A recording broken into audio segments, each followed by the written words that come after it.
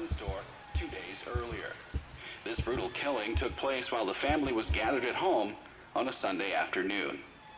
Don't touch that dial now. We're just getting started. What is it, Oakland? I'm Chad Rutherford. I'm JJ Artemis. And I'm Andy Kinney. And today we're going to be talking about two games for the first time. I know, right? We're going to be talking about Resident Evil 7's teaser trailer. Not a trailer. You don't Demo. watch it. You play it. Demo. Experience, whatever. Resident Evil 7 teaser, or Resident Evil 7 : Biohazard teaser : beginning hour. And also PT. And we're going to, as long as this is cool with everybody, because we didn't discuss this beforehand, my intention is to start with Resident Evil. Okay. So we're not going in chronological order. We're going in how interesting the games are. So, Thank you, by the way, for establishing that the chronology of Resident Evil 7 is, like, distinctively after PT. oh, They take place in the same universe. In the same universe. In the Norman Reedus universe. Yes. Who's Wait. not in either. Well, he's technically not in PT, actually. Nothing's in PT anymore. Yeah. But do we have confirmed Reedus for RE7? No, not even a little bit. There's no Okay. Reedus. But As far as you know. He doesn't exist. the game, this demo was released in June of this year, 2016, in case you're listening to this in the future. And it's fucking pretty cool, I guess. Which I feel like, for relevance, because of what they're doing, we need to also set up what build of this that we played. True. This is the first update that they've put through. So I don't know the version number. Neither do I. But when this initially released, which was, I believe, during E3. Yes. Yeah. It was just, I mean, it's not much more now, but the initial build involved, like, there's a lot of things, a lot of objects in the game, and a lot of people on the internet were trying to figure out what to do with all of them. And this update kind of confirms that what the objects do is still not actually in the game. It's just sort of like they're slowly rolling out additional things to do. Right. In this most recent update, they added a new ending where you can answer a phone call and the voice says something about, like, all doors lead somewhere. Right. or If else they didn't, they wouldn't be doors, which is a, kind of a cheeky. Right. Which would seem to imply that, like, all the unopenable doors in the demo will eventually be made openable Right. and have more content. Not to mention you have, like, an axe, which can't be used to break anything other than boxes, and a key that doesn't go anywhere.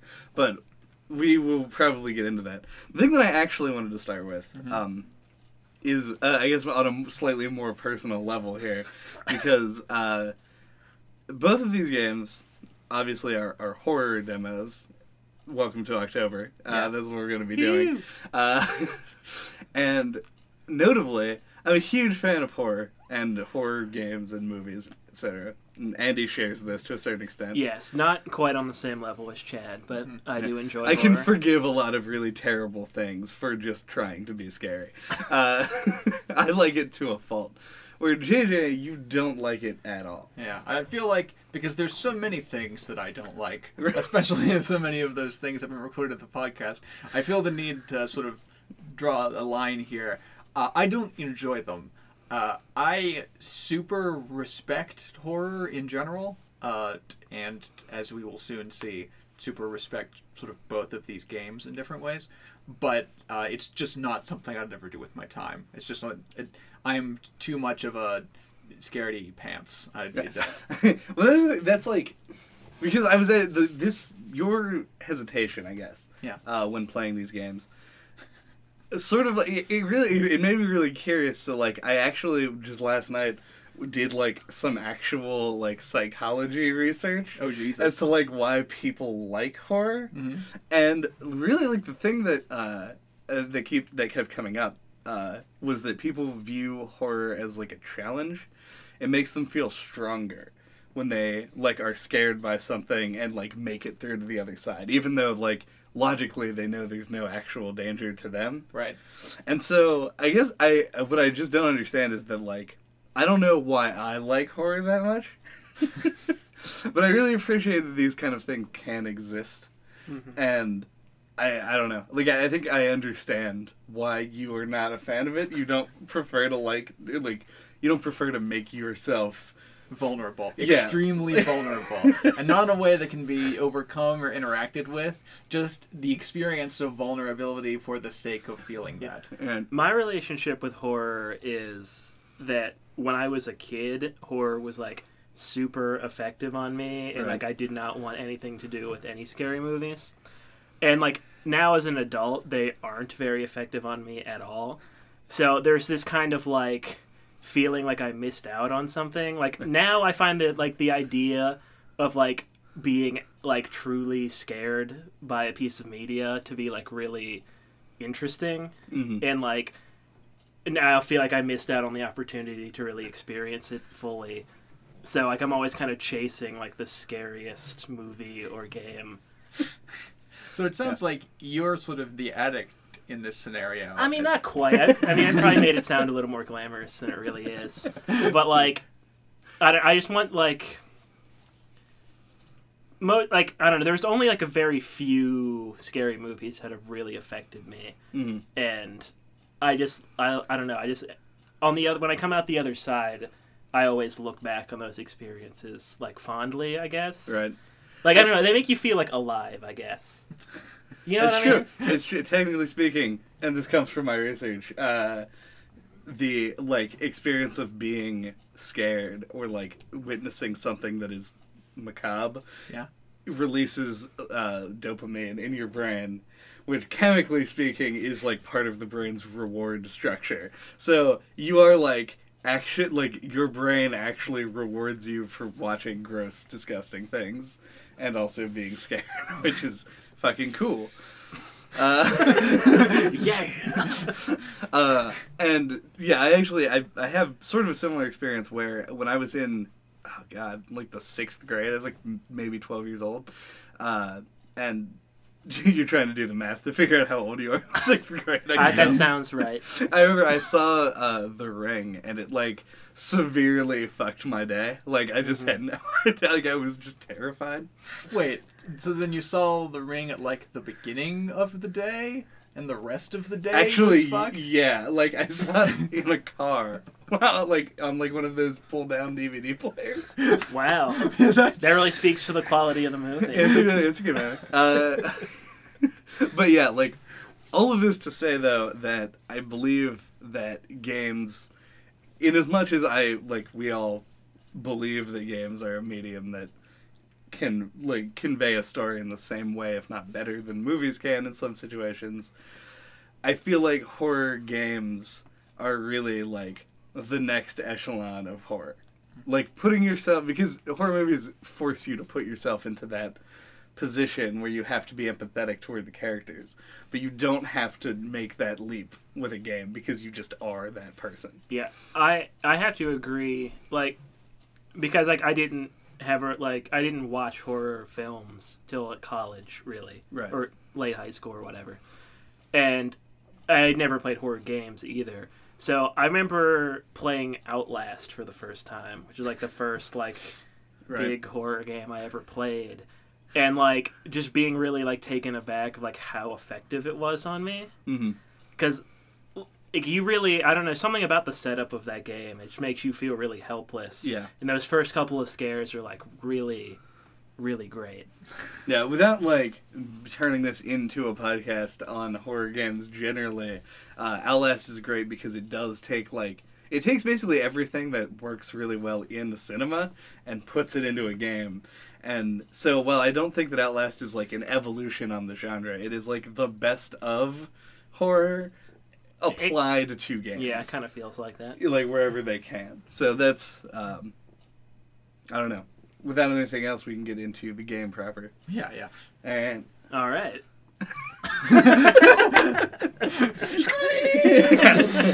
so, Resident Evil 7 Beginning Hour opens with a scene that's just titled Kitchen. It's titled? It's like it comes up. It says Like the videotape, Mhm. like the description of it, it just says kitchen, right. parentheses. And if I'm not mistaken, I believe that this this clip, like just the opening clip before you're given control of your character, was released earlier with no indication as to what it applied to, like what it was actually an advertisement for, which is hilarious. Because basically Capcom just like released a weird CG video of somebody being tied up in a kitchen and was like, you guys make of that what you will. But yeah, so this was originally shown at E3, and pretty much immediately the alarm bells went off and everyone was like, oh, Capcom is making Silent Hills. Like, they're taking what PT was and making it a game. But because Beginning Hour was available, like, immediately, everyone was able to play it and see what the actual differences were. Mm-hmm. And it does play differently, but most notably, it plays really differently than a Resident Evil game. Yeah.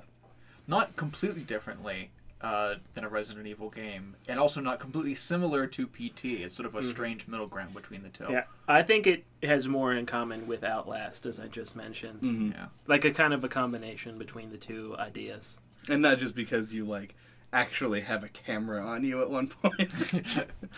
I feel like it's also important to establish that even though the way this game has been received already and is going to be received in the future is sort of inevitably going to be tied to the legacy of PT. Yep.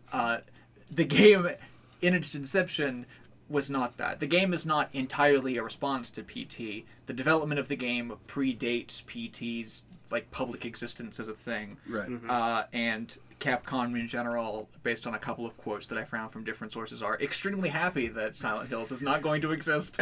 Oh yeah, there's no way that they're like As just bemoaning that. Right, yeah, it's just like a general like consumer though. It really seems like this game exists because of PT. The timing is just horrible, even still if it's not existing. Do you think it influenced the development of the game?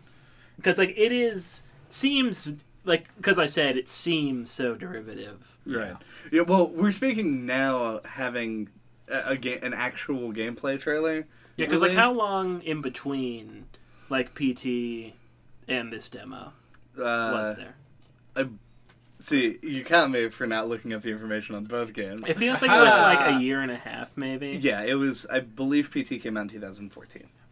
Like in terms of specific feature sets, the only like specific confirmation that I can remember after the things that I looked up is that this game was a first-person game before Capcom knew about Silent Hills. I'll believe that. Yeah, but that's and it just. I think that like the coincidence of that, albeit not really massive when it comes to video games, you have two options in a 3D game.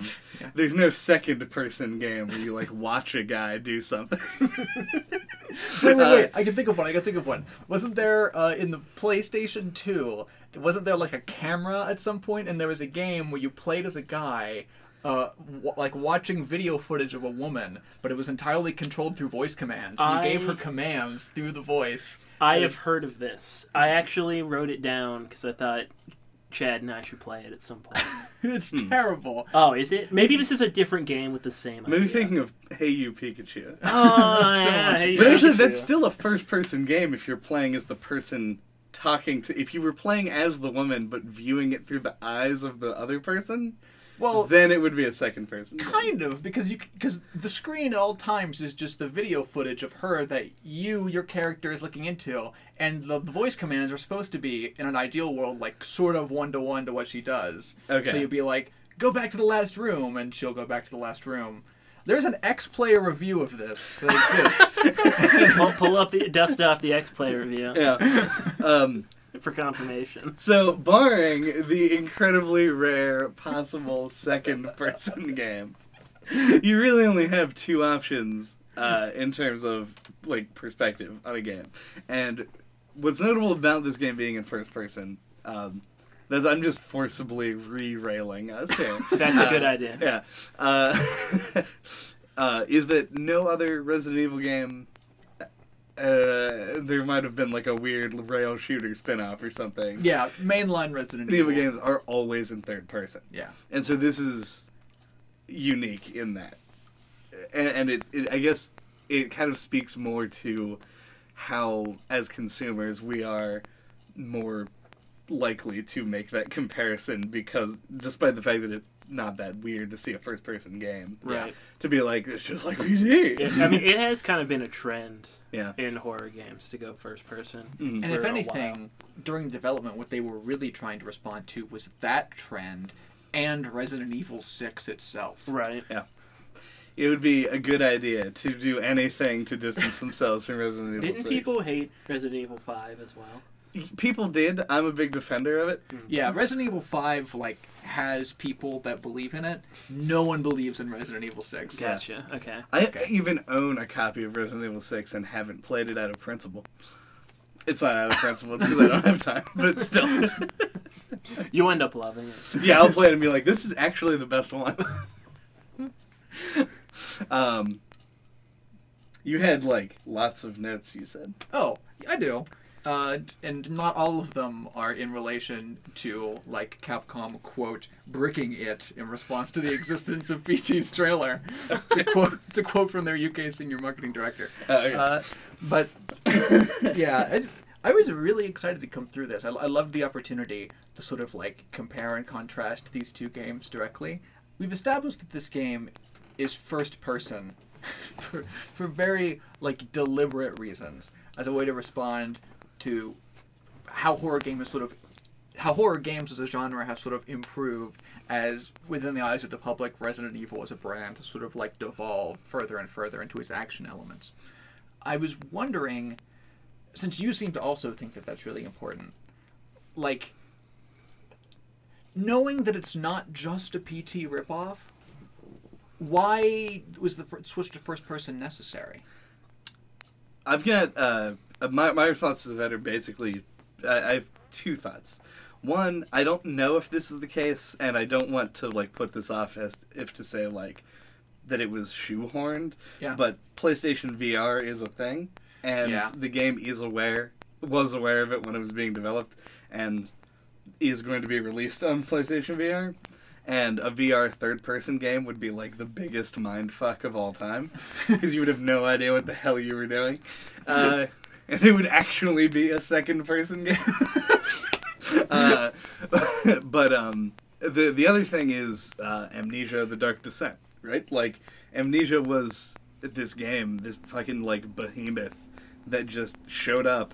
Nobody knew or cared really, except for people who had played Penumbra. I think me and 12 people in Britain. Yes. That frictional games was even a thing, and then it became this huge YouTube sensation because people like watching people get scared, and this started this whole boom in horror games, and it also popularized the genre that I made up, that I refer to as haunted house games, which is basically where you just don't have any way to interact with the environment on an on-demand level. You have no weapons or things. Yeah. You just walk and interact in set ways. And the game just tries to build tension and release that tension in, its own rhythms. And that has become such a popular thing, and that is what PT is, and that is what this game is. And that's what Outlast is. That I think that it speaks to the larger trends in horror games, to the point where all of these indie games that could be cranked out at a much faster rate, finally AAA games are actually starting to do this. Yeah. I think Resident Evil 7 will be the first AAA game from a major publisher to be this kind of haunted house walk around horror game. And they're planting their flag in the sand, showing off all of their tech by making the setting, at least in this trailer, in the daytime, so you can see the unbelievably large number of small detailed objects and garbage strewn around your environment. Yep, super gross. Is that raven in that microwave? Yep. Is it a raven? I don't know. I don't It's know like the a type of crow. bird. It's some or kind of a bird raven. in the microwave. Yeah, one of Yeah. those two things. Mm-hmm. I can't really identify microwaved birds unless they were defeathered. Like a rotisserie chicken. Yeah. In fact, but I wouldn't even bet that I could. If you just gave me the flesh of two different types of birds, I bet I could not identify. That's fair, yeah. Other than size. I'm Right, pretty you'd sure have to only eat a it first. bird expert could do that. That's why I wanted to, I wouldn't want to claim that I can be like, oh no, that's clearly a cardinal flesh, when that was some other kind of flesh. Sure. So my take on this, and I know less about Resident Evil than Chad does, but I also have to think that the reception to 5 and 6 weren't so great. Too bad. In that order. And Not great. You have to Terrible. think that they looked at the current trends in horror games. You see Amnesia and Outlast. Those kinds of games were becoming really popular. Yep. And they had to have looked and been like, okay, last time people were really stoked on Resident Evil was 4, and that's when we made a big change to the formula. So, I think that was just, right place, right time. They're like, let's change it again. Let's move to this current trend, and let's, just try to make a really great game and not try to do Resident Evil 4 again. Right. They're still trying to do Resident Evil, though. Yeah. Lots of tiny ways. Well, yeah, that's the thing, is, Capcom is not known for being a horror developer. That's because they are Capcom. They have dozens and dozens of properties. Resident Evil is just their horror property. And so, what Resident Evil was, and what Resident Evil is now, and what Resident Evil is going to be, are 3 completely different things. Yeah. Because the original Resident Evil games, all the way up through Code Veronica, and I honestly don't remember if that came out before or after 0, but we're not going to split hairs. Those are things that I know. Yeah, are they are adventure-y, isometric, fixed camera perspective horror games, Yeah. and then it became an action game series, and now it's becoming this new thing. Yeah, in this sense, we sort of missed one generation by not sort of addressing the post-4 era. In terms of the chronology of the evolution of the series, we've talked about the first Resident Evil game, Right. and then the entered survival horror, which you could go back on a Last Custom Reference, morphed into a thing that gave you enough control over your environment that you could sort of grapple with it, and then that became action out of control, and now they're trying to tie it down, but in a completely different mechanics set. Yeah. That still has the same goal of making you scared. It's interesting that in that the second era of Resident Evil games, that the one that is most frequently said to actually be scary is what is that called?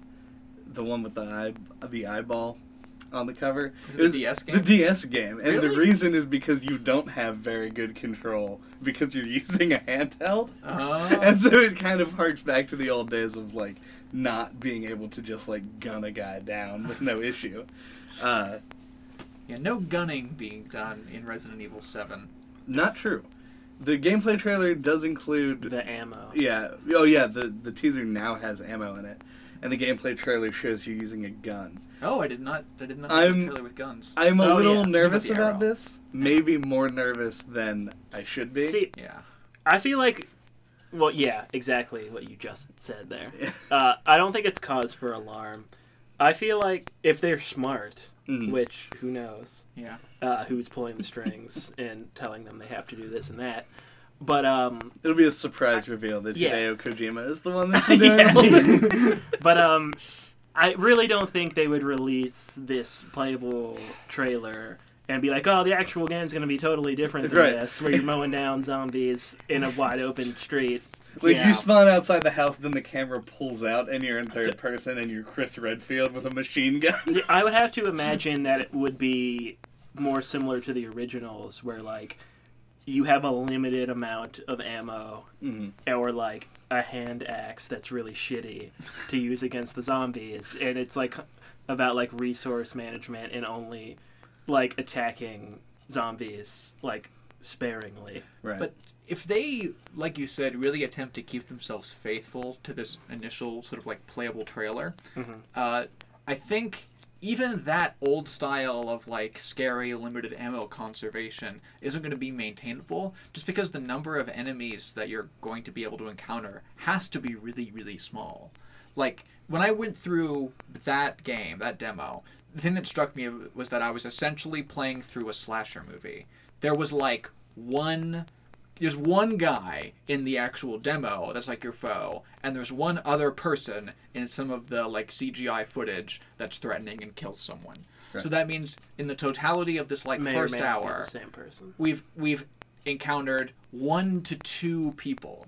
Right? This is Right. not a game where they're going to be able to use guns like another Resident Evil game as a way to remove problems, because assuming that they stay commensurate with the trailer, there's just not going to be that many problems. The Right. problems are just supposed to be huge, insurmountable things that you're running from, which is also why I found it odd when I learned just now that guns are a thing, because you could use an axe for tons of environmental things. There are other uses for axe than a self-defense mechanism, and assuming you gave it those other uses, it could even make the times you tried to use it for self-defense more meaningful in like the full game, because you can imagine a circumstance where you pick up this axe and you feel safe and confident and you slam through some boxes and, you know, get into the downstairs by hacking some wood away from the doors and you feel prepared, but then you figure out that the axe is useless. Like, you can still maintain the illusion of that sort of like you're going to be killed by the slasher thing with the existence of that kind of weapons, but with a gun that seems harder.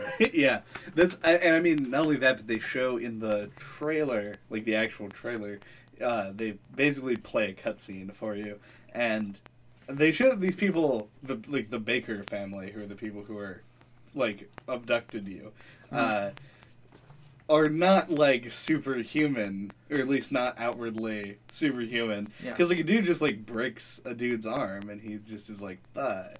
And it's like it's not like he was like he just like took 2 fingers and snapped his arm off like Superman. He's not like, they don't have powers really. So the trailer is also playing up like the Baker family as Yeah, like the antagonist force. Yeah, it's like a total Texas Chainsaw kind of situation. Well, that But like, who knows how that ties into the whole game, though? Right. right. Yeah, I'm we just- know Umbrella's involved, which is already weird. Yeah. And we know that there's at least one zombie. Right, because it's not like in the original where it's like a huge ass mansion. Right. There's like one regular size house. So like this. To be fair, that mansion had a huge facility under it, so True, it could be yes. like a shitty house with a state of the art Like there has facility there has to underneath be more to it. Like, and I have to course. imagine that the demo is not even close to representative of like the antagonistic threat. it. Right. Like I imagine that you won't just be up against one maybe not supernatural zombie guy the whole game. Okay. Like if you introduce a whole family and they have like maybe not supernatural abilities, or like they're here, now they're there. Right. Now one's in the hall, now he's not, typical horror shit. yeah. You could probably do something really cool with that and fuck with the player. Right. I just And have it be like, oh, it was an illusion, you just shot at nothing. I don't get the feeling they're going to go that direction. Uh, This whole game, I'm just spitballing. and Yeah. this could just be me thinking it's more exaggerated in comparison to PT. It didn't feel. It was really grounded. Like, I just felt like, again, slasher movie. I was just in Yeah. a shitty house, and a guy stabbed me with a sharp implement, and I died. Like that. Was there? I heard reference, even though we didn't see it in our playthroughs, that there's like a ghost or something you can see. Does that exist? We'll look up on the break. Okay. Well, Because yeah. I don't know. Good. As far as I know, like, I mean, unless somebody they did a quarter circle turn on the top stair and then swung the axe 3 times and liquefied a Dreamcast and poured it into the memory card slot, and then a ghost appeared. Like, as far as like anyone just playing this game would notice, the only like suspicious non-human things that happen are like the doll that falls from the ceiling, the mannequin that falls over. Actually, I noticed when we watched Dan play that doll is hanging there Oh, and it before just like you pick snaps. up. Yeah, before you pick up the bolt cutters. Okay. Well, damn. Yeah, in general, it felt like this game wasn't trying to be supernatural, and was trying to establish itself where you have an enemy that can just wreck your shit at any time, and that's supposed to be the point of tension. Maybe it's my preferences in horror, and I was just seeing what I wanted to see. But like, I got like this very vague underlying like sense that like something supernatural might be happening here. Resident Evil, generally speaking, is likes to run the like horror line where it's it's like a horror game, where everything it is supernatural, but they explain it with science. Right. So like, they probably have just like some version of the T virus or something. Right. Because like, what's his name? Andre, right? The guy right. who's. I don't know. Is Like he a the producer co-host or or the something? producer? Yeah, I don't know. Whatever. He's there in the house, and he just like wanders off, and then he's like Blair Witch in the basement. Yeah.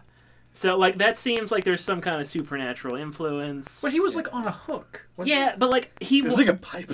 No. It was See- like he was being like on a gerbil feeder for people. One, I guess maybe once again it's me seeing what I want to see, but like it seems like something like one ringed him, like called him, and he just wandered off. Right. I don't. You I agree know. that the ambiguity is supposed to be ambiguous because you want that ambiguity to yeah. exist in horror settings in the first Right. place. So the question is, or whether or not they're going somewhere with that, Yeah. or if they're just using it as a trope. As a thing to try and scare you. Yeah. It's the same ambiguity.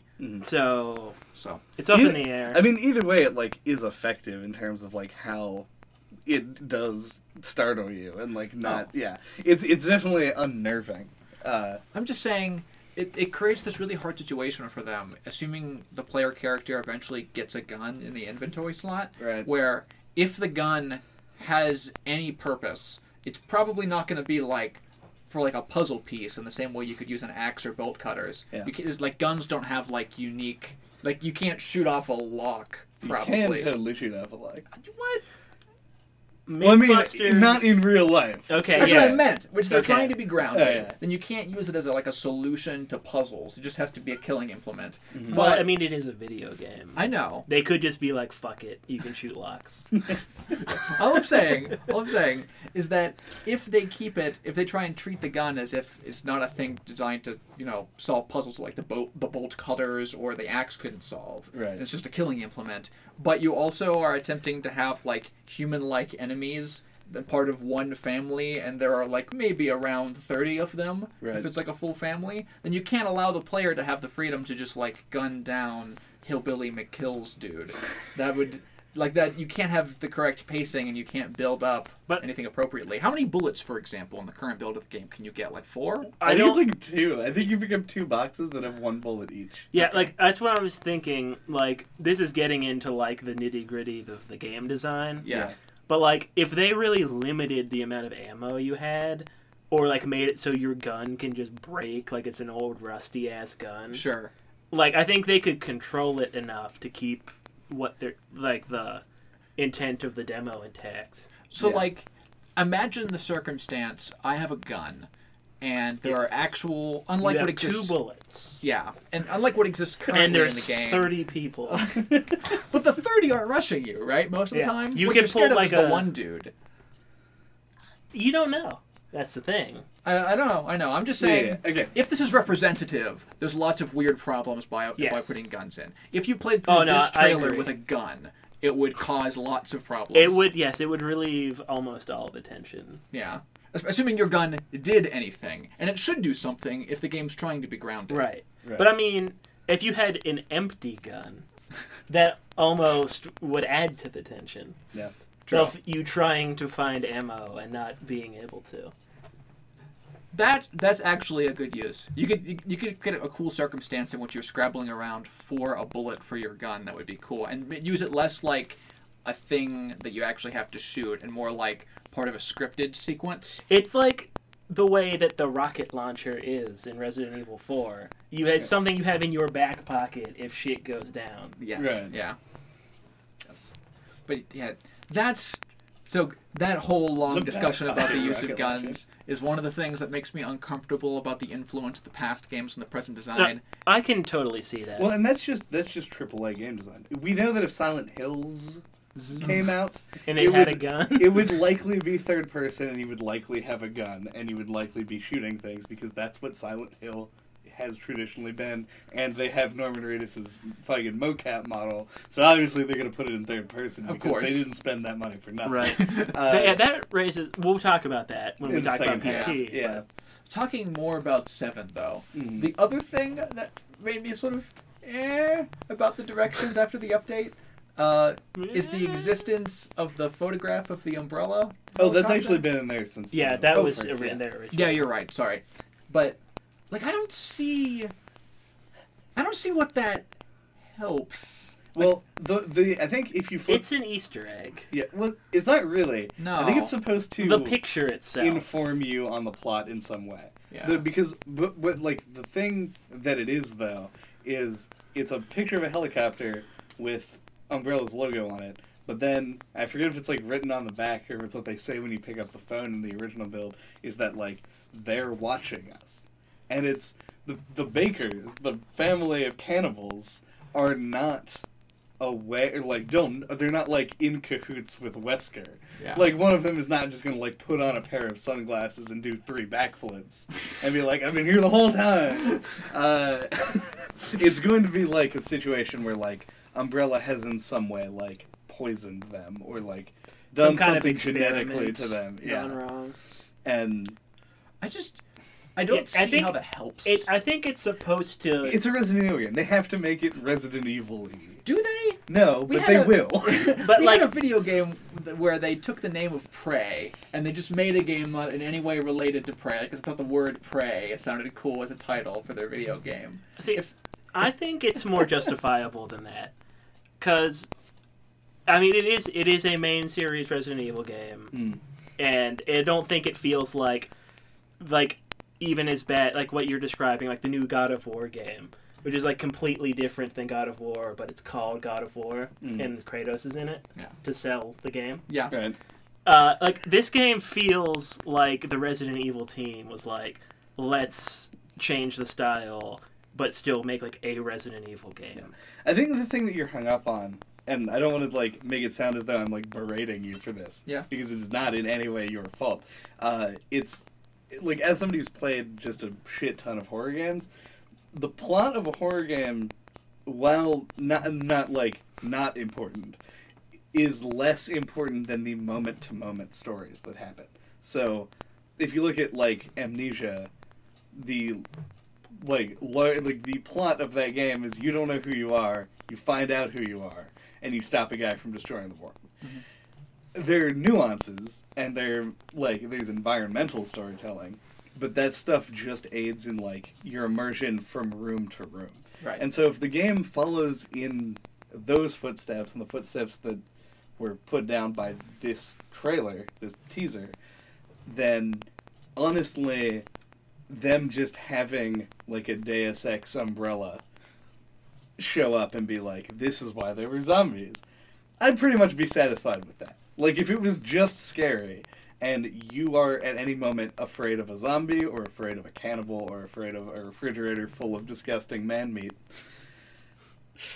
then whatever their overarching plot to somehow tie it into Raccoon City is whatever. Like, it's not that big of a deal. Also, it's just a trailer. Mm-hmm. Like, it's totally possible they put that in there with no kinds of clues or context for you to understand it. It just be like, here's whetting your appetite for the game. Like, misdirection or something. Yeah, like, you know, just like tying it in. It's like, I said it was an Easter egg and you disagreed with me, but like, I think for the purposes of the trailer, it's an Easter egg to tie it into Resident Evil. I think I completely agree with everything both of you have said. In fact, what you said specifically, Chad, is part of my argument for why I don't think the tie-in is necessary. I'll agree that there's nothing, technically it's not necessary. There's nothing that we've seen so far, at least as far as I'm aware, that needs to be explained by the virus of a pharmaceutical company. Like, the overarching narrative of the trailer that we played is 3 guys walk into a house and get murdered by a crazy guy who lives in the house. Right. Like, you don't need to appeal to things. You don't even need to tie this into Raccoon City for it to be, you know, a good reason for it to be a horror game. It's only here because they feel obligated, like they need some way to say that it's a Resident Evil game, despite it being a AAA horror game. Right. I think that's okay. You're right. You're totally right. But this is a AAA franchise, so the people at the studio are going to be like, it's a Resident Evil game, so it has to have Umbrella in it. Like, that's the way it is. Well, It's yeah. like, they wouldn't... Well, okay, this isn't true anymore. Yeah. But this is, like, the go-to example. Like, they wouldn't make a Zelda game where Link didn't have the tunic and hat, Yeah. but they just did make that. So, I can't use that anymore. And I already brought up Prey. True. But, like, Well, I mean, but Prey doesn't have like Sure, the sway. sure. they were like, we're making a Resident Evil game. It has to have XYZ. And that's the way it is.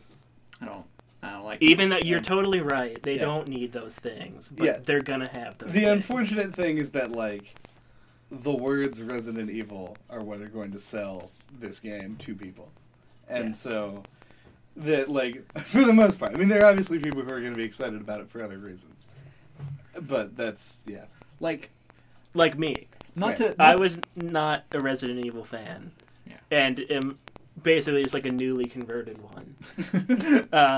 And I played that teaser and was excited about it.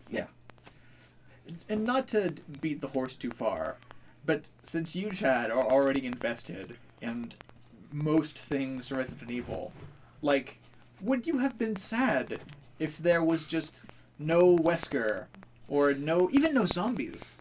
I mean, okay, one, no, and two, I feel like the majority of people also would agree on that point that like. A series doesn't necessarily have to keep all the same trappings. The I problem feel is like that if you got rid of the zombies, though, I feel like the series. What's Well, they important is kind that of did in 4, but the series need to they're keep still there, like really. roughly the same goal. there's zombies. That's what you need. You need, in order for things to keep a name, I don't think it's like lore connections that are the things that are going to be. We certainly agree that's not the most important, but even remotely important. I think what's important is that, like, if you call, like if you made a new Call of Duty that not just only is in space. is in space, not only just like wasn't a shooter. God, you find Call of Duty in space so intrinsically funny. it really It's is unbelievable. fun. Because it's like 80s movies I where they know. were like the fourth one is in space. But the goal's the same, right? Yes. You're still a crazy, empowered shooting guy, killing all your foes. It's like if you would have called Bloodborne Dark Souls 2. And it was exactly the same. Okay. kind of. This is weird. I think the whole thing, honestly, is solid, because you're right. Like, a series does not need that in order to maintain its, like, integrity, and beyond that, it's more important to put out a good product than it is to put out something that conforms to the ideas of what your series put forth. Sure. However, when you have a series that large, when you have a company as big as Capcom, what happens is that these things get focus grouped, they get overproduced, they get put into a boardroom, and people talk about it. And they say, I don't know, I don't like that you didn't include Umbrella. So they put an Umbrella logo on a helicopter. I don't think that's- it's going to overall, like, completely destroy the quality of the game.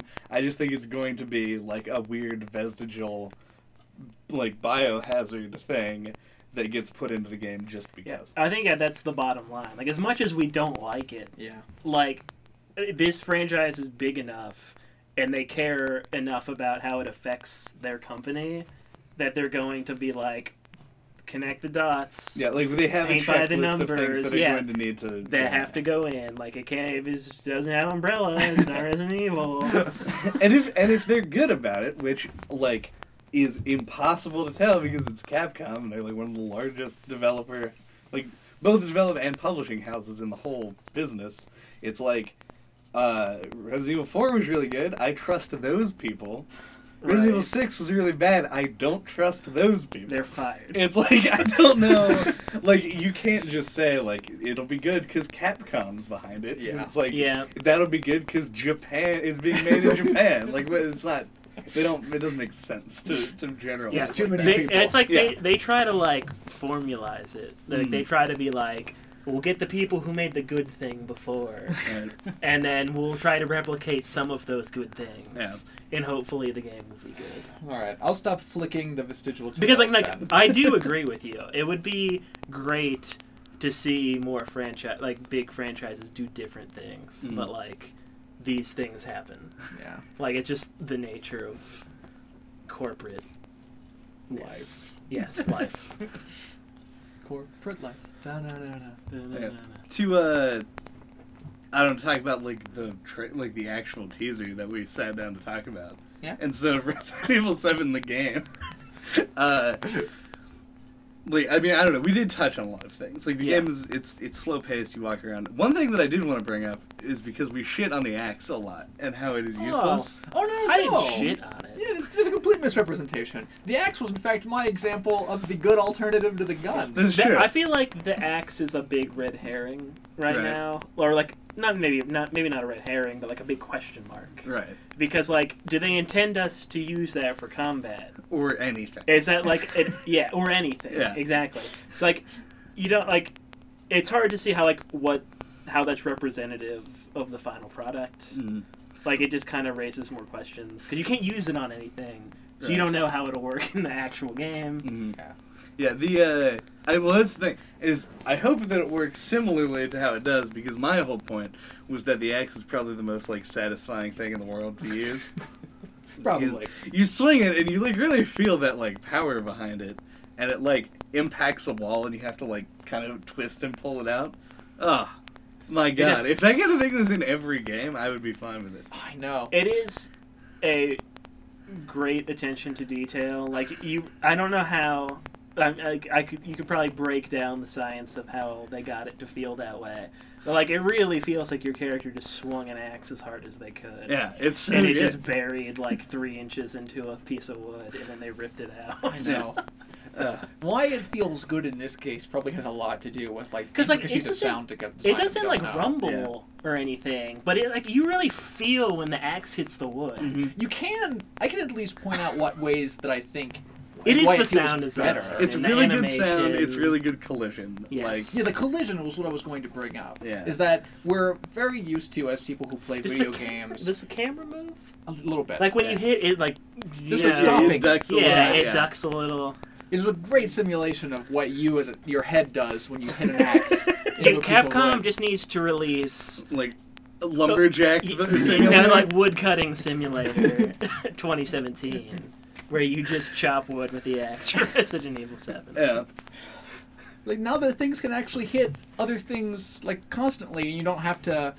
I don't know a good way to describe this feeling, but like in like the PS2 and even into like the PS3 era of video games, because we weren't quite there at collision detection yet, you would always have, you know, pieces of your geometry necessarily having to sort of go through other pieces of geometry in order for it to feel smooth, but your character still moved independently. So it's sort of like playing Reinhardt in Overwatch, where Right. like you as a being are just like a turret that's moving around, and you're swinging like a death zone in front of you, while Yeah. animation sort of fluidly plays and is affected by nothing. Yeah. Yeah. Yeah, because, like, if Reinhardt in Overwatch played, like, the axe in Resident Evil 7, yeah, like, it would be terrible. It would Yeah. be the worst thing to do, because what feels good in that game is, like, smashing a dude to death with a big hammer with a rocket on it. Yeah. And in Resident Evil, what feels good is hitting an axe into a piece of wood. Yeah. So, like, you don't want your giant rocket hammer to get stuck on walls. Yeah, that should But you- feel unstoppable. Yeah, but you totally want your hand axe to stick into a wall and It's- have to pull it out. Yeah. They have that commitment to the realism, Right. which really impacted the. Which, I mean, this game looks hella good. Too. It does look great. It does. Yeah. But yeah, it impacted the design of everything, Yeah. including how you swing your axe and how it hits things. So it's animated. Yeah. Yes. It's great. We've mentioned the realism a couple of times. And sort of how at different points it gets ambiguous in comparison to whether this is like vaguely spiritual or whether this is just something that's Right. supposed to be kind of scary. Like, there were two things. I feel like the game being this grounded often sort of invites. Criticism, Not really. That was the wrong word. Like, nitpicking. yeah, it like invites nitpicking That's in fine. ways where being ambiguous and strange would But- leave you open to not being See, it. I agree, but like, once again, this is like an hour-long teaser. Sure, Like, I feel like you purposefully don't get the whole picture here. I know. So like, I agree that like people are gonna nitpick it, and it's totally justifiable. But like, I think you have to keep that in mind. What I was referencing in this specifically are things like, and you know the answer to this. the guy that you're playing in the RE7 teaser, Clancy. is Clancy. it implied Clancy. that Clancy has like a head-mounted flashlight and video camera?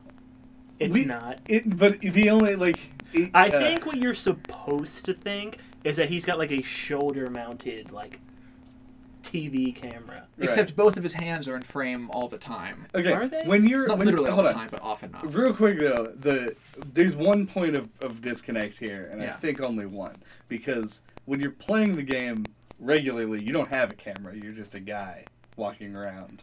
But when you put the videotape in, you're seeing something that you filmed, and the issue comes when you go down that ladder, because you couldn't have been carrying a camera at head level and use both hands to climb down a ladder. I know, but the problem's consistent. There are more times than just the ladder. Like when the first video that plays when you start the game, where you're tied to the chair and the guy gets up and starts. Oh, sawing you it. actually pull both Yeah. of your hands up, And in look fact, at it. even though the scene opens with like as if this is a video being played back to you, Uh-huh. you are staring at a camera when you start, and your hands are tied together in front of you. Maybe twist. Clancy is a camera, and you're looking at a mirror.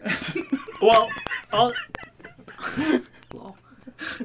You cracked the code. Yeah, I figured it out. He could also have like a GoPro. That's what I'm talking There about. could be multiple Yeah. cameras. And the GoPro has a light, because also when you first get player And that- control, that you even- stand up with both your hands on the ground, you push up, and you have like a flashlight effect in Yeah. the darkness. That even would kind of seem to make some kind of sense, because if you told me that when they film Ghost Adventures, the cameramen also wear GoPros in case X happens. Yeah. Like, and they need both their hands. Yeah. Yeah, I guess it's just... that makes sense, but, like, it almost seems like why even have a cameraman if they're just gonna walk around? Like, is a cameraman in a world where GoPros are used to film a TV show just like Well, no, a guy no. who can keep his head steady?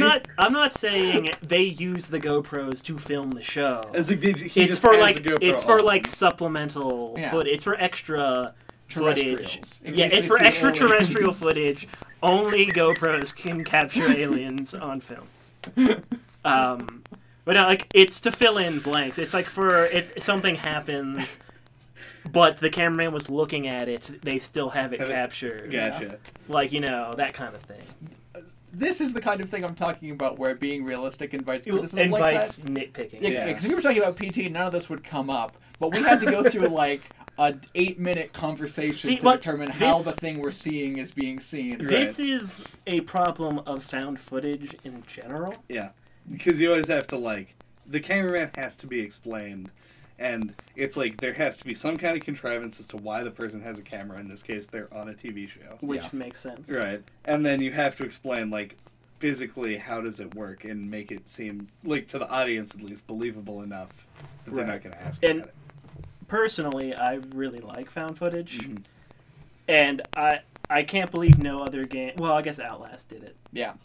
but like it just seems really genius in this game, the Yeah. way that it's like set up and then revealed. Right. And Outlast actually does it as a handy cam, and you only have use of your left hand. And And it makes it Yeah. into a Yeah. mechanic. Yeah. If you have to, like, climb a ladder, you put the camera away and Yep. climb the ladder. So, And like that's- you have to find batteries Mhm. to recharge it and shit. Very good. Is there anything else about Resident Evil 7 that won't come up as part of a discussion on PT? Nope. The rest of my RE7 talks are all PT commentary. Cool. Like comparisons. I was gonna say yeah. Pretty much anything else I have to say is comparisons. To the next game! Well, yeah, I guess. Hold your horses. You just get right into it. That's cool. I was gonna say the cool thing about Resident Evil 7 is that like unlike PT, you can go fucking download and play it right now. Yeah. Yes. It'll take like an hour of your time. It's also got multiple endings. Yeah, so you can play through it multiple times, which is I would recommend playing through it multiple it's something we didn't even talk It's about at all. specifically designed for you to play it at least twice. Yeah, but like in addition to that, like the game has like weird divergent things where it's like if you do a thing while in the flashback, it affects like the present, but you can't take things back Right. from one So, to the other. for So- example, there's a drawer in the kitchen that is locked. But after you find the videotape and you put it in and you watch it, and when you're watching the tape, it's earlier where you're filming this TV show. And when you go through the kitchen then, you can find a lockpick and unlock the drawer. So then when you're back in the present, you can open the drawer and get what's inside. Yeah, you enter into an alternate universe where the drawer is unlocked and Berenstein is spelled Berenstain. Right. God damn it.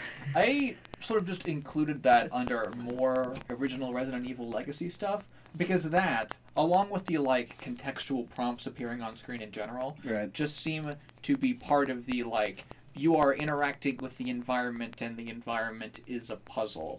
Right. Like, it's another way that you're having agency over the world around you, which is presumably going to be most of the mechanic set. It's been traditionally most of the mechanics set in a Resident Evil game. Right. So, yeah. It's a safe bet. Next game. Butler! Bring me a PT. Bring me a DualShock 4 and a bottle of champagne. Welcome to the family, son. We'll be back from the break. It's a circus cast. This is, yeah. Where we talk about Andy Serkis.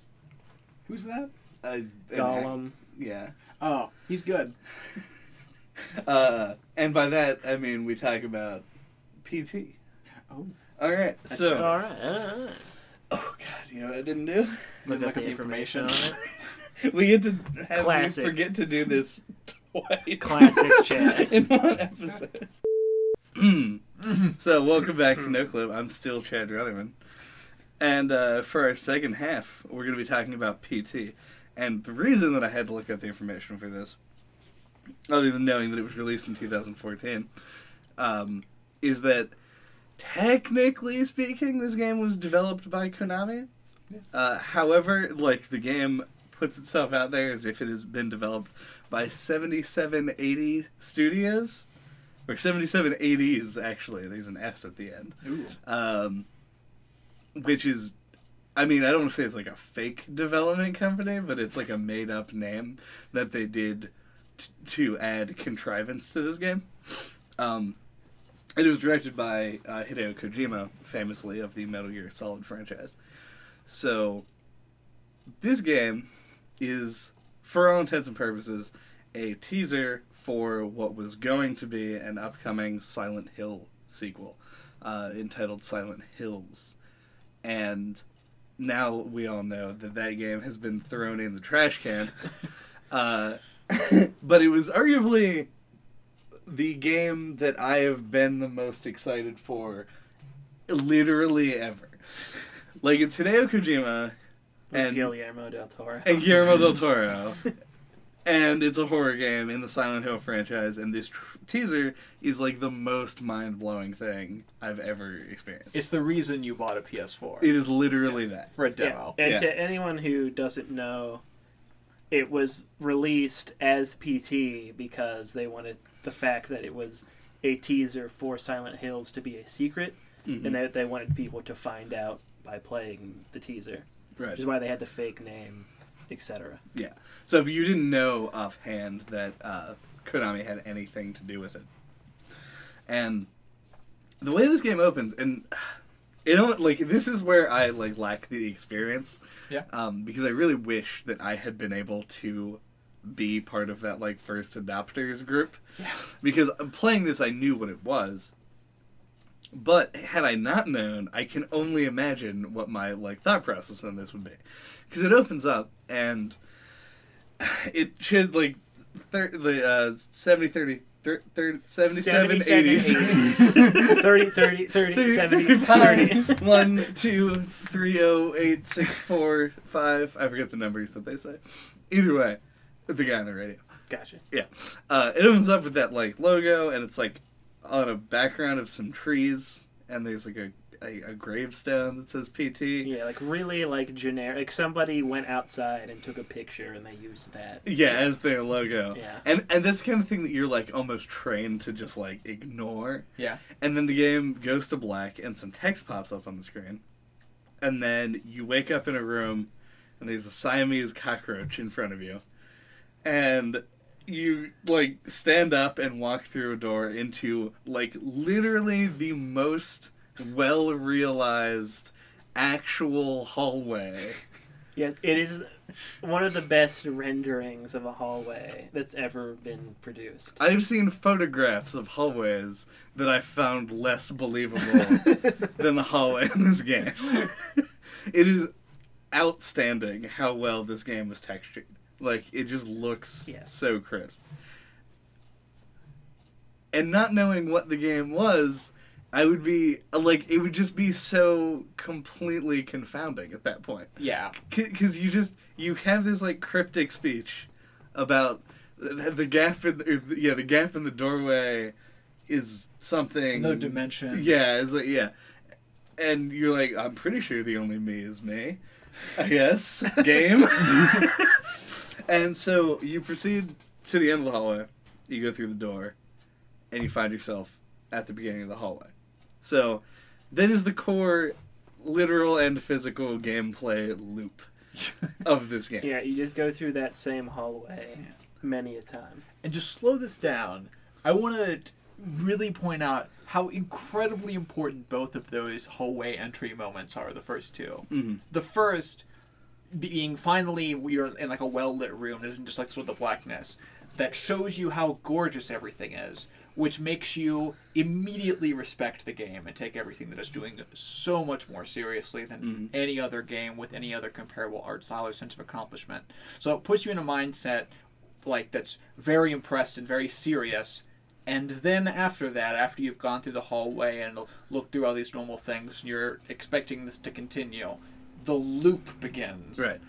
And you have this expectation when you walk into something that is rendered like this. Like, I don't think that you have to be somebody who understands the way that video games are made in order to take something that is this meticulously done seriously. Yeah. And it's the kind of thing that calls to you to, like, examine it and, like, really understand why this happened. You go around, you look at the pictures on the wall, you look at the clock, it telegraphs that it's intentionally 23:59, it's 1 minute before midnight. You see there's a plant and, like, a thing, there's shit all over the floors, there's, like, pictures of people, and it's, like, the same people repeated, you can tell that it's, like, a family house. And then you go through the door expecting a new area, only to be put back at the beginning of it. And that's, like, the first extremely jarring moment. Yep. Because it looks like it's a AAA game, and what you would expect from a AAA game is, like, a big, impressive in scope environment. Right. Yeah. And Well, it subverts your expectations. Yeah, it's impressive just Immediately. in its, like, in its concept. Yes. And in my case, like, the fact that the first, that they give you the time to just have the first repeat, and as far as I'm aware, there aren't any significant changes in repeat one, that is the moment where I think they're expecting the players to be able to actually start looking at all the tiny details of the hallway. Because at this point, you don't literally know it, but you're under the expectation now, like, okay, this is what I get. Yeah, there has to be something here, Yeah. like, to do. And that forces you to learn as tons and tons of different unique features of the hallway, which is also really important to the gameplay loop, because you need to know everything about what's going on around you in order for both the horror and the gameplay of PT to be effective. Right. This is why it's such a goddamn tragedy that this game isn't on the store anymore. Yes. Because it's like, this is something that I think just, like, this classes should be taught with this game as a centerpiece. Like, Unquestionably. it is like, this game is a dissertation on how to, like, mess with the player's expectations and just, like, understanding how to make somebody uncomfortable. Yeah, and it's just like a horror design course could be taught like Just from for this, PC. because like the pacing, the sound design, all these little moving parts, all these little details I was noticing when we were watching JJ play that go towards building the tension, and it's so, like, masterfully done. Yeah. And that's, okay, Resident Evil 7's trailer, teaser, Yes. was dark in that you get up into a room with no windows, and it is physically hard to see. Yeah. PT is dark. Like, you start the game, you walk to the end of the hallway, and the first thing that you are subjected to is a radio report about a father killing his family. And that this was not the first time that it happened in the state. Which presumably is some kind of setup for like what the plot of the Silent Hill game was going to be. But now that doesn't exist, and that it's being taken by itself as like basically the background of this trailer, is so much worse. Like, it feels so gross. Like, worse, like, morally. Like, because there just isn't any longer a larger, you have no hope for an explanation. Yeah. Right? Like, at no point is it going to be like, it was a Silent Hill game, therefore it was a dream, or like, this was like a purgatory thing. As far as you know in this game, this is a thing that happened, and you're basically reliving it over and over and over again. And it's so good in terms of game design, but it makes you feel just, like, disgusting from the moment you start the game. Because it's being reported to you by a reporter. It's a news report that's being given over the radio. So it's always described to you by the reporter, who will later become, I guess, technically a character. I don't think it's the same guy. I think that it is the radio is being like cut into by like some other. But regardless, there was a cold, indifferent person who was describing a murder, and the fact that the murder isn't abnormal in this setting. Right. Yeah. And not only that, but as you proceed through the game, you start to kind of realize that you did it. Yeah. Like, it was your character that was. But can you be sure it was? It was actually you. Yeah. Or, I mean, at the very least, you were in the house that it happened. Yeah. Because, of lots of reasons. Yeah, it's debatable, for sure. Everything is debatable. Yes. And that's going to be something that I think we're going to have to maybe mention a couple of times, but keep having to stop ourselves. Because so much of the horror of this game relies on no explanations possibly existing, especially now that we're in the like post-PT world where we're not going to have Silent Hills and this is all that exists, and all that we have is the way that the game makes us feel. It's constantly going to be assaulting us with things that don't have explanation, and that we shouldn't look for explanations, because if we found them, the game would be less scary. Yeah. There's no T-virus anywhere in PT. Yeah, you will not find the like photograph where you turn it over and it's like a picture of Pyramid Head, and you're like, oh, because it's a Silent Hill game, I gotta get him in there. Like, it is just PT. Yeah. And the fact that they wanted to hide the fact that it was a Silent Hills trailer probably plays into a lot of what gives it that sort of vibe. Yeah. And, oh man, for something that was created by Hideo Kojima, who is his biggest fan, like, dude loves himself. There are some Kojima elements to this, but it's like the only Kojima game that I've ever played where the Kojima-iness of it does not take center stage. Like, the game, you can actually really feel Del Toro's, like, influence. Yep. And I'm going to say that, and somebody's going to be like, Del Toro didn't actually have anything to do with the trailer. But, like, I mean, I feel as though... At least it's well imitated, at minimum. Yeah. He had to have had some kind of involvement with the production team. Mm-hmm.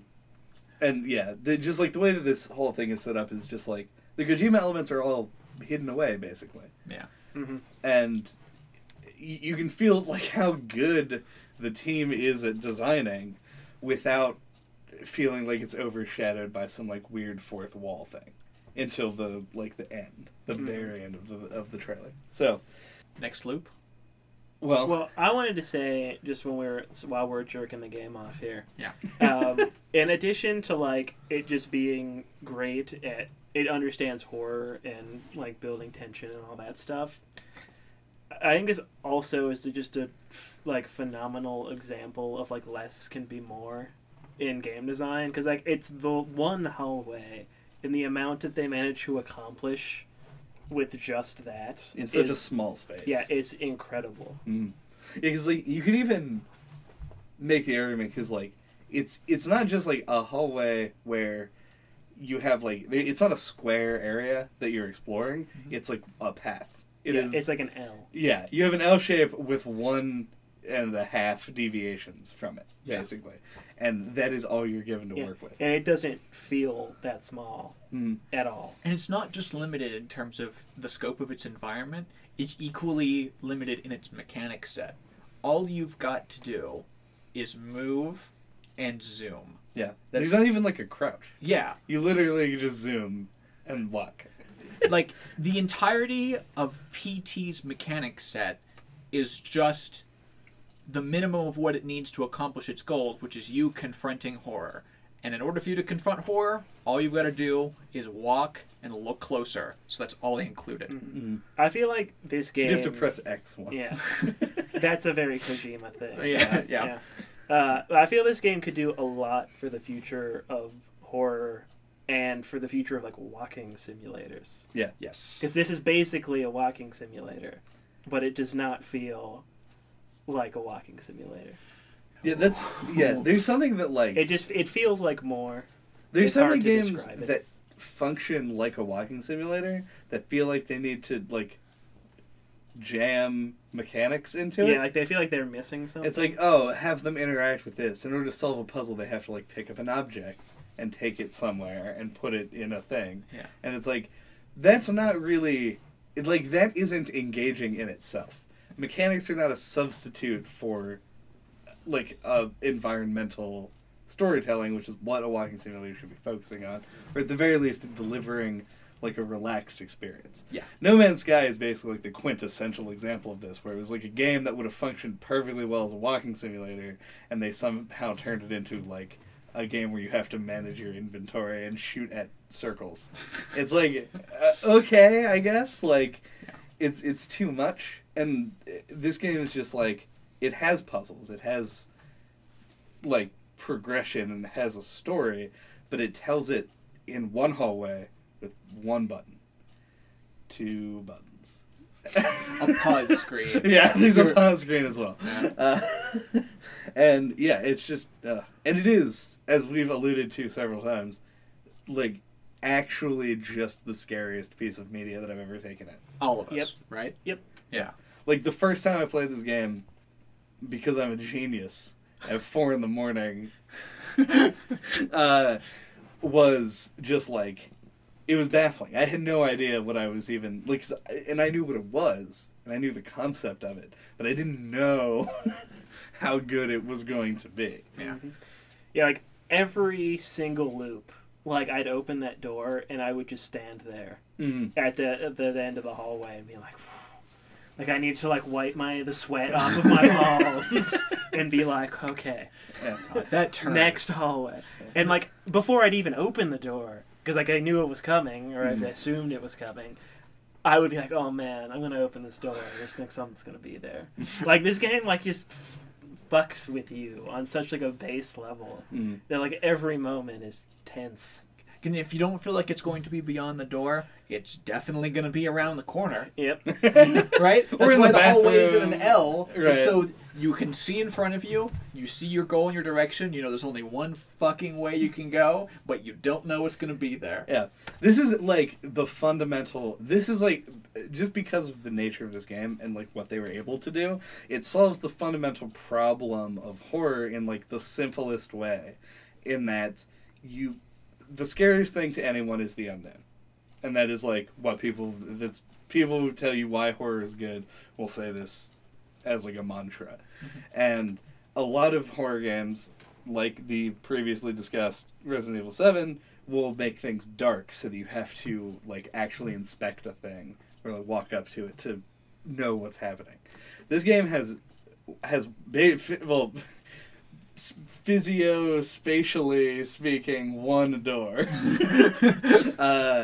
and a corner, and that just, it blocks off your view of your next 8 seconds of game, and that is enough. That's all it needs. Yeah, like this game you're like afraid to turn around. Yep. Yeah. Like they've like maximized every possible opportunity to like make you afraid of what you can't see. Mm-hmm. Look behind you. The radio guy is the best Yeah. thing ever. I feel like now's the part where we need to get into discussion of how the established setting begins to warp, right? Because we have the hallway, we know we're stuck there, we know things are starting to subtly change, and we know we're afraid of what those changes could be or mean. But like the specific choices that they made and the progression of things that change is equally important. Yeah, they kick it off in pretty much the best way they possibly could, with you just walking toward the door like you had done the past 3 times, Yeah. and it just like slowly closes. And you're like, okay, now shit is getting real. Yeah. Like, we're past the tutorial of walking in a circle. Now the environment is beginning to act. Yeah, the environment is becoming openly hostile toward you. Very carefully, very deliberately hostile. Yeah. And it's like a couple of loops. It like builds up your curiosity, and it builds up tension to what's in the bathroom, or Yeah. the one door. Yeah. You don't know it's a bathroom yet. Yeah. Because it's locked, but like you get like one, it like shakes and there's noises coming from it. Yeah, interestingly, the front door, I don't believe, will shake if you walk up to it. In fact, they almost do nothing to draw attention to the front door. Yeah. Yeah, which is interesting in and of itself as a choice. They draw attention to that location a couple of times when it's important, but like the door itself is never Right. like brought into question. Not like the bathroom door, No, not like the bathroom. which is constantly brought into question. Yeah, it has just that great pacing of like building it up over a couple of loops before you go in. And then when you do, Well, you don't actually go in the first time. yeah, this is where I'm going to That's need what your I'm help, talking which is about, like building up the tension. after the Yeah. first few, I forget the order in which often these sequences begin to happen. Right. So the first like quote puzzle, like if we're just gonna take the game like step by step. Yeah. The first thing that you do is you walk straight through it. Then the second time you walk straight through it again. The third time the door is locked. So you go up, you can't do it. And in order to trigger it to not be locked, you just have to walk back around the corner and then turn around and go back. Pretty much everyone I've seen play this game, which is a lot of people, I've shown this game to as many people as I physically can. In fact, you completing it yesterday was actually your second time. Yep. Because I insisted on showing it to you at like the moment that I got a PS4. But most people I've seen actually just try and go back out the first door, and like are like, oh, I can't do that, and then turn around. And they're like, why can't I go through it again? So I don't really know, like what their intention was, other than to get you to like realize that if that door is closed, that you need to turn around. But like, there's only 2 places to be, so I don't know why that was necessary. But the third time the door shuts and the bathroom door creaks open, and this is like. It's weird because at this point you have to figure out that you have to like zoom on things to trigger certain things. Yep. Because when you look at the doorknob from the outside in, something shows up and closes the door. Yeah. And then the door unlocks. So it's like the first in a line of, not a long line, but like in a succession of jump scares that this game does do. Am I correct in my belief that none of the controls are explicitly tutorialized? It's when the games, like a lot of games do, a lot of horror games, it starts with a brightness thing, and the brightness screen is the option screen, which also contains the controls. Okay. So you know when you're starting the game, if you read that, you can do the zoom thing? You can zoom, yeah. Okay, that's important. So, yeah, so you look in the bathroom and realize that there's something in the bathroom. Yeah. But the door unlocks, and so obviously you're not sticking around to find out what the fuck that was. Yep. You bolt straight through. So... Now they've established not just that the house is a thing that acts on its own, but that there is something else there. That, yeah, there's something in the hallway with you, essentially. Yeah. And that becomes increasingly clear because the next time you go through the hallway and the door is open to the bathroom, there is just fucking a horror baby. A fetus in the sink, being gross and screaming. And it's like alien. Like, it's got a weird head. It has like a distended head, and I'm Yeah. sure that is in some way that's a medical thing. Like, I think that their implication, because it's Kojima and because it's Silent Hill, that it is not like that it is some kind of like space Neptunian baby. Right, I'm not implying that it's actually Right. extraterrestrial. It's an actually horrible thing in the same way that a Siamese cockroach is Is an an actual horrible thing. Yes. I mean, Siamese cockroach is probably totally satisfied with its life walking around, whereas this is likely like a miscarried child. In fact, it is, because the radio report states that. The radio will be playing the whole time all this is going on. Yeah, so you were hearing this over and over And it and like over it, again. at least it did for me. Like, it just all slowly sank in. Mhm. Like, I'm sure some people just listen to it. On the first, on I the was first like, oh, go what's going on? through, No, yeah. I was like that as well. But yeah, like, like I it- walked through it. A I think couple that's times. the intent, is that it'll like slowly dawn on you. Yeah, and so this is presumably the unborn child of the wife that you or somebody in this house killed, wailing in a sink in a bathroom, which is also where the daughter was killed. Yeah. So I guess as that sinks in at this point, Sinks in. damn it. You then like the door starts being assaulted by some outside force, and you need to like push through it by looking at it in a mirror. PT. It's assumed because they want you to feel assaulted, so they're going to. When you're assaulted and you realize you can't leave through the door, not that you would even want to, you're going to be looking around for a way out. Mm-hmm. So the scene that they're wanting to build up to is you look at the mirror and you see in the reflection light appear as the door opens. Right. So that's what they were trying to set up there, which is also really effective. Right. I think that it's one of those things that's just like, it's a game issue. Like the things that you do in a game cannot be. The timing of things can't be purely prescribed, right, because the player has agency.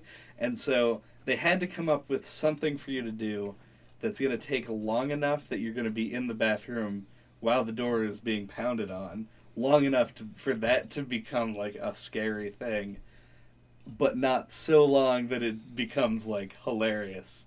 And you're like, why is it that I'm just stuck in this bathroom forever? Yeah, it can't break the tension. So it just sets the release point at when the prescribed moment they want to happen happens naturally, which is you looking at the mirror and seeing the door opens behind you. Yeah, this is the exact kind of thing that makes me think that this game is probably just better off played by yourself. Yeah. Not that I can resist like watching somebody play it when they play it for the first time. Yep. But I feel like a lot of people beg for mercy at this point. Like they're just like, how do I get out of here? Please just tell me how to get out of here. I feel like what they could have made it a little clearer, or made it players come to that conclusion a little more naturally if the mirror was less fucked up.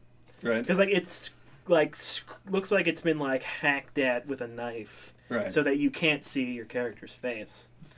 But it goes so far that like you can't really see anything in it at all, even at the tops and bottoms, where it's still okay.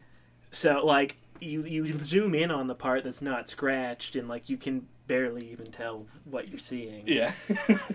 I think it's also, if they'd make the mirror physically closer to where the fetus is, it would also could have made it gone smoother. Because, I mean, the fetus is positioned in the sink to draw attention to that area, presuming you're going to zoom in around it. And if they'd made the zoom in on the fetus like equivalent to triggering the exit, while still allowing you to have the mirror moment, then I thought that might have been a way to make the whole thing smoother. Yeah, just like bring the two things geometrically closer together so that you could be looking at the fetus and then out of the corner of your eye see the door open. Yeah. Yeah, that would be good. Also, video games, ladies and gentlemen. If you want, like, we really need to put a place where they could zoom in on the fetus. It's crucial. It's a crucial fetus moment. So then you leave and everything's fine. Yeah, Right? everything is super you fine all the exit way to through the the next hallway. loop. Nothing bad happens. Nobody ever quit playing at this point.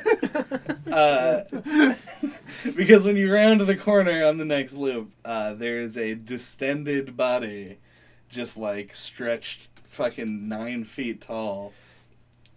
You described it that way before. Mhm. Like, is she elongated? Yes. Oh. I think that Easily. she's either tall See- or she's like off the Yeah, ground. see, my- and the light My is causing it to look that interpretation way. was that she's in the position that she died in. Like, that she was hung. And she's, like, hanging there off the ground. Mhm. She looks like that because she's a fucking dead person. But I actually spent a lot of time before coming here. 'Cause, like- Googling pictures of Lisa to try Okay, and yeah, get a because better like, I didn't know if understanding it of was the a model. perspective thing. No, she's that fucking tall. Okay. And that's But, a very Silent Hill thing. Okay. That is, but also I think that you were also correct because I think that is what it's supposed to invoke. Because, Yeah, Yes, she yeah. looks like she's hanging. Yeah, her neck By- is to yeah. the side, like Like, her her neck arms is are broken. like dangling. It's and I mean that And is her toes are not touching the ground. Or if they are, they're barely barely, touching. yeah, like Yeah, she's like on it's- tiptoes. Yeah. It's yeah. The this image of Lisa is a very sort of Japanese horror, which in turn makes it very Silent Hill. White dress, black hair. Yeah, it's a ghost of like a dead former lover. Like this is such like a classic Japanese Frankly, horror trope. I think calling it a ghost without the additional context of Japanese horror ghost isn't even really fair because, like, ghosts have become exposed to such a point in culture that they're not Ghosts anything that I think exposed. is associated with horror imagery like that much anymore. Like you can have ghosts, I think, in most genres, whether in like a jokey sense or non-jokey sense, and will still be accepted. Like Lisa does not look ephemeral. Lisa looks real. Yeah, Very, very real. And right there. right in front of you. About 10 feet away in the place you know you need to go. Right. Also, didn't know until you played the game that she will stay there as long as you don't like cross a certain threshold. Yep. Because you stood there and she was just in frame for a while. Yep. And almost everyone else that I've seen play before stopping will like amble forward a little bit and then like and like maybe back up, but at that point the lights have already cut and she's not there. No. So You've got to make Yeah. the choice to step towards her for the game to progress. Yeah. And that was the choice I didn't make on my first playthrough. I instead stopped playing the video game. yeah. Well, to be fair, the game you were playing at the time was JJ's Staring at Doors Simulator 2015. Yeah, it was hysterical, like how afraid JJ was of the game. To be fair, you and Dan were also not having the greatest time. Well, but it wasn't quite the same as JJ. it's not, yeah. Oh yeah, I think the distinction is fair. Like, for Yeah. me, like, it was like, okay, I need a breather for a second. I'm pretty sure that Dan may have covered his face at one point. Well, yeah, Dan's a big... I was the one playing. Right. Dan's a little bit more of a scaredy cat than me. Mm-hmm. But at least when it comes to horror games. Yeah. On the record, He'd probably admit to that. yeah, you, when going through this game, needed the rest to continue. Yes. I needed to decide whether I was going to continue, and that was the difference in both the pacing that we went through the game and my Yeah, experience. because, like, it took me, like, probably, I think, longer than the average person to go through it. You're the one who always fights back when I say the game only takes like 45 minutes to an hour to complete. Yeah, I think that's if you know what you're doing. It's, Yeah. like, under an hour. But if you don't, it's probably more like an hour and a half. So yeah, this moment with Lisa does seem to be like a pretty strong breaking point for a lot of people. Like this is the first moment where like I don't understand that necessarily from like a logical perspective because like a few loops ago you saw like a thing shut a door like that was clearly alive, and like the fetus is way more horrible to me in terms of like actually being like disturbing. She presents more of an active threat to you. Yep. Like, because it's all been building up to something, and then that's the release. I guess. I like my interpretation of it, and this is true of like all horror games, is that I always feel as though there's an active threat, like because like you're just assuming something supernatural. Well, yeah. You can die at any No, time. like, but- exactly. You feel like there's one the whole time, and then the game presents you with it. Right, Yeah, it that just time puts it right becomes And there. now. it just smacks you in the face with it. It's like, And you're like, holy fucking balls. It's so great that they do this before any of the later jump scares, because it's accurate to say that this isn't a jump scare, right? It's just a No, stationary because thing. because Yeah. it's just there, and you walk around the Yeah, corner. it's entirely Yeah. dictated by your It does action. not pop into the frame that's already there and make a noise. Like most mechanical interactions in PT. In fact, they warn you about it with sound design because you can hear the labored breathing of Lisa through your controller speaker. Because fuck you if you thought you were safe in your real world with your plastic controller. Yeah, so you can hear that it's I don't know if it's just breathing with only one non-punctured lung, or if it's Punctured lung or breathing. punctured lung, or if it's she's crying or laughing. It's something. It's, Yeah. it's not- almost as if her esophagus got crushed by a noose. Yeah, something like that. But yeah, it's just this horrible noise that just repeats through both the game screen and your controller just to really ruin your day. Yeah. And so you're aware that there's something different going on. The clock reads midnight at that point. But Yeah, but it's just enough time that once you've reached the end of the hallway, you haven't reasoned through those thoughts yet, right, you're just and it's just boom. Yep. oh my god. And actually, at this point is where the game gets a little bit more. Abstract. I was gonna say murky in my memory. I don't Wow. exactly remember, but It gets more Kojima-y at this point. yeah. And just It's it's just more murkier. right here, right there, they had that little climax, and then things reset. Yeah. Basically, and then things build up Mhm. again. Because your next loop through is basically the same. There's the same as the original ones. There's nothing necessarily bad happening. And so I'm not 100% sure if this comes before or after the gouge it out, but there's a scene where you burn a hole in a picture of Lisa with the X button. Which a lot of people for some reason look at that and they're like, I don't understand. It's a blue X. I've seen a lot of people struggle with that. That's problem. weird. It is a little weird. Because, you look at it and you don't get it right away. Right. But, that's something, it's, clearly a blue X. Yeah. I guess if you're not as familiar with PlayStation, you Mhm. might not make that connection. Yeah, it's just one of those things. It's a very Kojima connection that needs to be understood out of the context of the thing that you're playing. Yeah. You need to think about a controller to understand. Yeah, because I Yeah. think, JJ got it quicker than I did, but, not too much. Yeah. We love this thing, generally. This is probably the worst element of it. Sure. Yeah. Which is not a huge complaint, but, they probably shouldn't have gone this far for something that is required to progress. Yeah. Yeah. Addressing the existence of the controller in a main path thing is something Mhm. I think they could have either pushed off till later than this point, or Yeah, done because some I mean, other they things. do things there's a piece of the picture that's hidden in the pause menu. Yeah. And that's fine because it isn't main path. You never have to do that. Yep. But it is there. This just seems sort of out of place. But either way, that happens either before or after the next part, which is the guy on the radio begins to address you directly. Because originally he comes in and says some things, and then... It's the normal spiel. Yeah, and then Yeah. at some point And during then the it- normal spiel, he says, "Don't touch that Dial dial now, now." we're Yeah. just getting started. Yeah. It was my favorite line in the game. But, yeah, he would break into the news report and he would tell a story about how, they wouldn't have hired you if you didn't look good in the skirt. And, this whole, it's a very angry speech given to somebody who is presumably dead.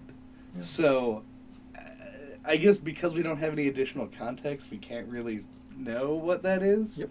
But it's this guy, and then he starts talking to you. And he says, look behind you. He wants you to look behind you. And you're like, I don't want to do that at all because you told me to do it, and you're nothing but trouble, radio guy. Yeah, I found that especially effective because it took me a second to realize what was going on. Yeah, Mhm. that's why the reiteration is so important, right? Mhm. Doesn't I forget the exact line, but doesn't he also go "You look behind you"? Yeah. Yeah. Yeah. He emphasizes it more clearly the second time. Yeah. Because the first time it is just sort of a thing that comes in as the rest of his speech was. Yeah. And, like, this is where he'll start, like, the radio will start just reading numbers out, which numbers are just inherently creepy, I think. Like, when there's no context to them, if, like, someone just started saying a list of numbers, it's just not a comforting Yeah, thing. I feel like that's got to have roots in some kind of, like, movie or something. Yep. That's, like, almost like a trope. Yeah. Like, that was the thing on Lost. Like, they found that, like, radio tower, and there was just the string of numbers. 4, 8, 16. Yeah. Oh, man. I actually used to know that string of numbers. Yeah, but, like, that's become, like, a thing, and it's just, like, unsettling. Mm-hmm. There's the whole, like, numbers station thing. Yeah, that's probably where it comes from. Yeah, like, the radio stations that just broadcast numbers. Yep. Which is creepy. Like, I'm getting chills thinking about how creepy that is. Yep. And then, bah! You get fucking murdered. Yeah. Oh, yeah, so then when you turn around. Yes, when you do look behind you, Lisa kills you. Which you have to do, because the door's locked in front of you, and you can only move forward for so long, and then jump scare. My favorite playthrough that I think I saw of this was, I had a friend playing it, and he locked in the door, and then turned around and looked at the door, which he had never done before, and died right there. Like, he just didn't even take a step into the hallway. He walked through the door and then was just like, and died. Like, I don't know, I have no idea why he did it, but it was hilarious to me. Yep. He must have just had that thought, like, I've never turned around I to never look at the door, this door, yeah. once I went through it. And then you respawn, Right. and you're back in the initial zone that you haven't been since you barely started the game. Which is basically like a dark basement room. Right. It's not actually down any stairs. Wait, it seems as though it has to be like some kind of extra dimensional room, because it's just a black room with a single light and a table, and there are tally marks all over the walls. Yeah, but there are walls. It's not just like an abyssal space. Right. And the progression here is really important, because, like, the first time I saw this, I'm like, and I think it's reasonable to presuppose, like, oh, this is the reset point. Like, I lost the game, huge quotes. Right. I have to try and keep playing. But then you realize, if you're really perceptive, that you didn't see the cockroach. Mm-hmm. And then you realize, if you're less perceptive, that you still have the flashlight. Right. Now, we forgot to mention that you pick up the flashlight the first time you go in the bathroom. Yeah. With the The face. bathroom's the only place in the game that's just like pitch dark. Yes. Yeah. With the exception of this place. And you getting the flashlight was a good excuse to them trying to lower the lights a little bit more for tone and setting stuff. So you realize you have the flashlight, and you're back in this room. So the game is not reset. You're still fucking stuck here. You thought you were out, but they pulled you right back in. Yeah, and it then gives the player the opportunity, and one of the few, I think, like, really sort of, like, divergent choice moments in terms of what you do when in this game. You either don't take all the hints and just keep going forward, or you can use the flashlight that you have to investigate the new room that you couldn't investigate before because it was too dark everywhere that wasn't straight at the door. Right. And you find the meat bag. The meat bag? I mean, do we know anything else about the bag? No, we It's don't know bloody. that it has meat in it either. I guess. It could just have blood in it. It is bloody. As someone who's held paper The blood bags bag. filled with bloody meat, Yeah. it bleeds like that. Okay, so there's a blood bag on the table. It's not a And blood bag, it's a paper bag. It's a paper bag with We're not blood like on it. amateur phlebotomists Okay. over here. It is a paper bag with blood soaked through it. Yeah. I always assumed it was a severed head. That's just me. Me too. Okay. But and then it starts to talk to you. Right. As you And like expect. and on this most As is recent tradition. playthrough when JJ was playing it yesterday, if you see in The Force Awakens, it sounds kinda like Kylo Ren with the mascot. So and it gives you that spiel from the beginning in the text. Right. Yep. Where it's like, can you be sure the only you is you? I don't remember the rest of it. Yeah. Yeah. You can look it up. Horrible, He was walking ununderstandable, until he unsettling saw things. himself walking. Yes. And then presumably he did something about it, which is why he's now in a bag, and says that I'm sure the only me is me. Do you know that the only you is you? So very cryptic and intriguing Mm-hmm. little speech. And that's all you get. And then you get to start it again. You go back into the hallway. Mm-hmm. At this point, like, it just becomes... because it's so routine to pass through the hallway. Yeah. The rest of this game is a series of, like... Because you go through... At this point, you can just walk, and it doesn't ever lock you out. but the challenge here is to just like start finding things that are different. There's a puzzle where you have to walk letters from one wall to the other wall, and then it'll unlock a door, and you go through there. Yeah, so basically they're relying on the fact that you've gotten this far already and, like, your curiosity about what's different in the environment to propel you forward. Right. Because you can keep going in the loop and never advancing Right.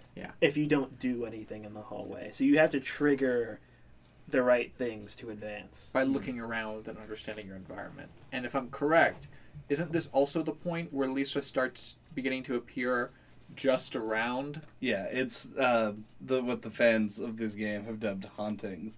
Anytime the clock hits midnight, which it will chime if you're in the hallway long enough, or occasionally you'll just walk in and it will be midnight.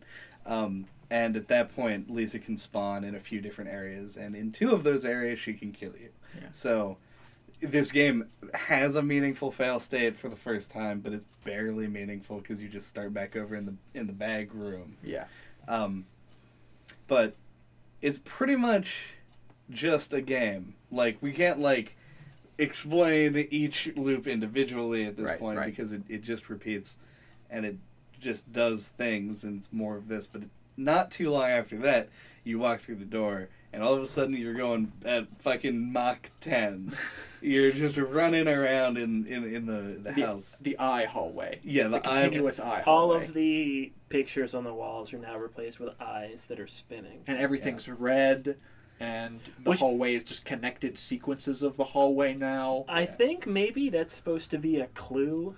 To look where the pictures are eyeballs. It definitely is, because I learned, looking stuff up before the cast, you can actually find the little hole that you look through in order to solve that puzzle into the bathroom. And if you look through it before you're triggering the success, you can see an eye in that. Yep. So, yes, it was both a clue and a horrible thing. That just makes you feel horrible because you're moving at 100 miles an hour, and panic is starting to take through. When you were doing it, you were having trouble figuring it out. Yes. I think everyone has trouble figuring it out. And then I said, I think what happened to JJ is what happened to me, and I never explained that. Yeah. Right. Which is, I don't think you noticed the hole in the bathroom wall. Oh, no, of course not. Yeah, like, it was there the whole game. Yep. And, like, you just didn't notice it. Like, when I was going through the game, like, I tried to be really mindful of my surroundings and really, like, look at everything, and somehow missed that huge hole in the bathroom wall. Like, I thought I had looked at that wall and didn't notice it. It's just the bathroom is another step because you're exposed to it a whole lot less than a lot of the other ambient hallway features. Right. So it's sort of like another... You have to be even more observant to look in, take in every feature of the bathroom, especially since the first time you're in the bathroom is a panic scenario. Right. But, like, I think it tries to lead you towards it because the hallway is, like, all discolored and red and whatever colors. Yeah. But, like, the bathroom is just, like, regular. Yeah, it's like once white you go and inside good. of it. So I think that's supposed to be a hint that, like, that's something about the bathroom. And then the hole in the wall is the only thing you really haven't explored yet. Yeah. Right. I think the hints for that sequence, even though it's very difficult comparatively, is suitable. Because I think it being that hard is part of the point of that specific hallway. Yeah. You're supposed to be sprinting through forever, feeling trapped and lost and alone. And like this, you finally reach the point where escape is literally impossible and you're just going insane. Mm-hmm. So I'm okay with, in like my playthrough, for example, running through the hallway a dozen times, not knowing what to do. Mm-hmm. We didn't also address like the crazy meat fridge. Oh yeah. Oh, the fridge. Yeah, there's a fridge hanging from the ceiling. I don't know. I don't know how much value there is necessarily in just I know. like We could tell the story. It's the about first it. setup is the one that's really important. And as we already discussed, we've reached the point now where you are given free reign to explore and look around, and you may find the correct clues, or you might find Lisa. And that's the rest of it outside of the like secret stuff that reveals its status as a Silent Hills trailer. Right. Right. So, fun story about the fridge. First time I was playing this game, like I said, I had been trying to like really look at the environment. So like literally every time I went through, I like looked at everything. Right. And like I got to the end of the hall, like that first stretch, and I was like, I had been noticing all the beer cans on the ground, and at that moment just decided to make a joke, like a dumb joke, not even a funny, just a comment on it. Not even a funny joke. An you know. unfunny joke. One of So those things people do that's horrible and yes, they don't know an it. unfunny joke, so like a comment. So I was like, man, like, so many beer cans around, like, where the hell is this guy's fridge at? And then I turn the corner and walk down, and it is the loop where the fridge is swinging from the ceiling where the light usually is, and it's dripping blood and may or may not have a body in it. Yeah. And it's moving and shaking. And it's making noise. and being uncomfortable. Yeah, there's like a lot of like screaming coming from it. I don't remember the news broadcast well enough to know if it's like something that is stated, but I think it actually might be. I don't remember either. Honestly, of all the things that are scary, I think the fridge is among the lower end. It's very jarring because it's unexpected. And it's also very memorable. Yeah, but it's not really built up to or part of a chain in the same way that a lot of the things chain together. Yeah, it's just a well thing in the that you beginning. don't expect to be hanging from a ceiling. Yeah, a blood Especially fridge. like if you were And- checking the ceiling before for like, oh, maybe somebody's gonna lean over the rafters, and then a fridge is there. It's like the biggest like, hey, fuck you, guy. I think it's just another one of those, like, playing with your expectations. Like, the light has been there, and now it's replaced with something unexpected. Right. So, basically, after we finished that, Yeah. you can walk through the house a couple more times, but all that's going to happen is that you'll start getting this graphical tearing, which looks like really clean. This is another great like graphical effect that they did, but and then the game will like quote unquote crash, and it brings up one of a selection of like I think there's like 6 or 7 error screens that can come up that typically have like a lot of different languages on them. Yeah. And then when you boot the game up again, you can just do loops, and there's nothing different. And this is where all of the Kojima stuff starts to come in. The most Kojima stuff. Yeah, and I don't really think that it is important or relevant really to explain this, other than you have to do a sequence of like ranging from mundane and asinine to extremely specific actions in order to trigger a phone to ring. I agree. I'm glad, in fact, that you brought that up. Because what we're doing now is the metagame. Right. I don't think it's appropriate to lump that in. The teaser metagame. Yeah. Like, This is post-game content. yeah. What we're trying to address on this cast isn't the secret reveal of Silent Hills. It's PT, the greatest demo ever made in the Right. history of mankind. As a standalone. yeah. Right. And that's why I think, well, I guess there's 2 reasons why we went through piece by piece in this case. First, because not everyone gets the experience of playing this game, unfortunately, and you might Right. only have watched a video and don't forget a lot of the things, so it's important to point it out. And second, like we referenced earlier, because this is like a master class in horror design. Yeah. It's unbelievably good. It's good enough that we can point to every feature and look at how it relates to every other feature. And it very rarely falls short when you do that. Yeah. Yeah. Like, everything that we even complained about, in my mind, was like, that was good, and it could have been better. Right. Like, that's the floor of, Right. of PT, this game demo. Is having to press X occasionally. Yeah. I actually like that part, but... I mean, it's fine, especially like if you're somebody who is seasoned at games. Yeah. Because it doesn't really Well, jar you I because do you're used kind to of seeing have that a- kind of a thing. Like, just like a total separate thing, kind of have a boner for the PlayStation controller, but... That's true, yeah. That you do that. Yes. But, like you said, you kind of liked it. I think we did, too. There Yeah. are people who Yeah, complain yeah. about it, but, like, our point is that we kind of liked it. And Right. it didn't get any worse than we kind of liked it. Right. It's just, I don't know. It's one of those, if you are interested in the, like, nonsense, because it is interesting in the way that, like, the Sombra ARG or, like, a Valve ARG is interesting. Yeah. In that, like, seeing the steps that were, like, done in order to get to the solution is, like, a cool thing that you don't believe people could actually do, but they did. You can find on YouTube, there's a 20-minute video that explains it. If I remember, I will link it in the show notes. It's literally just like a ludicrous cipher, and it has been stated that Hideo Kojima didn't expect people to finish it for 3 months, and they finished it in just under 2 days. Yeah. So they didn't perfectly solve it. That came much later, but they found enough of a workaround because of a speech recognition thing. Yep. Some people for a long time thought that the trigger for the second thing was playing a video of Hideo Kojima himself saying, "Did you like it?" into the microphone, which happened to work, but for a totally unrelated reason. Yep. Yeah. Yeah. Good times. Good times. A Yeah. plus.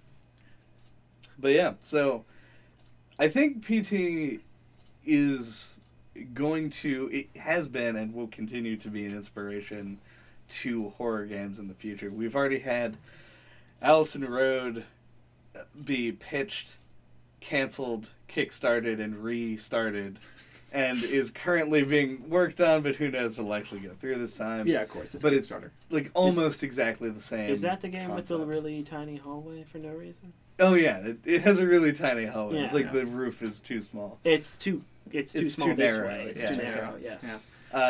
So you've got that influenced, and obviously, like I referenced at the beginning, even though it wasn't initially designed taking it into account, the Resident Evil 7 is now living in a world where this nearly perfect horror game Yeah. has been born.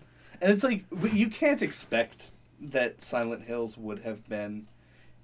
You can't even expect it to have been anything like PT. Yeah. You only could expect it to have the same sensibility. And Starring Norman Reedus. Starring Norman Reedus. And They did release that second, or first, whatever, little trailer thing yeah. that showed first person in a completely different building with different shit happening. Yeah. I remember seeing that too, yeah. That one, and that's really good. It looks fucking incredible. Yeah, I wish that I could have played that as well. They should have released that as another playable demo. Yeah.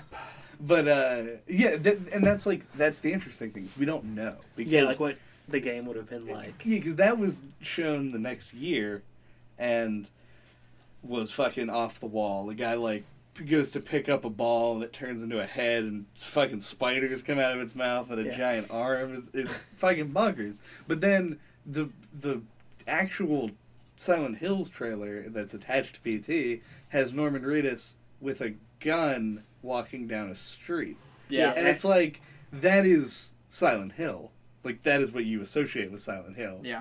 But it's not PT. Right. But the second trailer was, and I don't... Yeah. It's It's baffling. fair. The response to that was probably a lot better than even they expected. Oh, yeah. Even though, putting that out, if nothing from the graphical stance alone, you're going to be fucking confident about that. Yeah. When you produce the secretly best looking hallway in human history and throw it out without telling them about it, there's some smugness that's going to go on in the back of your head there. There's some people who are Yeah. definitely on the cover of Virtual Hallway Monthly.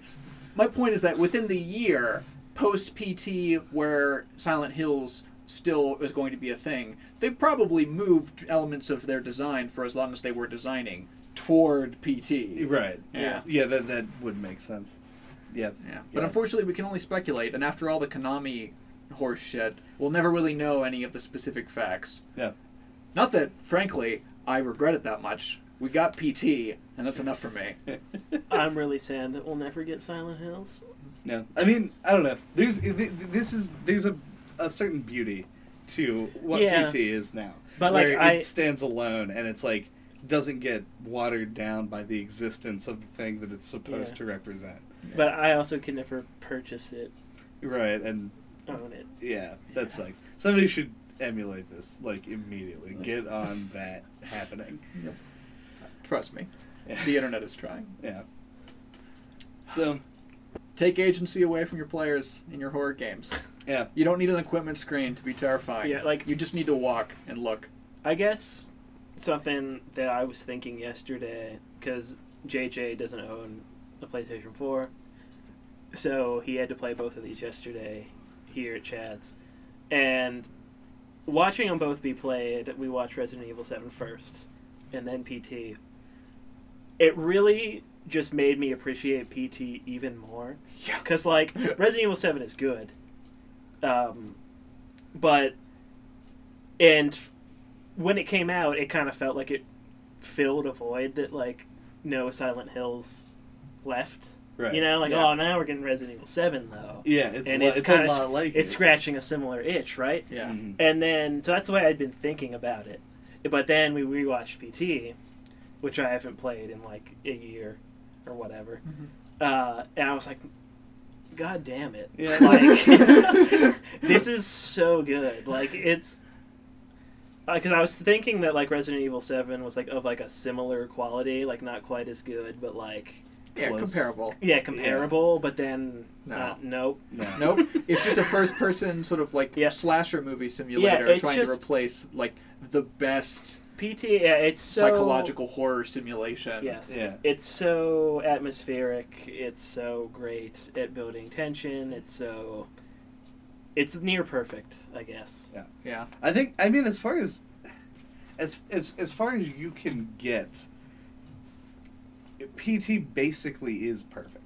Just from the outset of like creating a horror game, a lot of the things that are wrong with horror games are solved because of the format the game is in.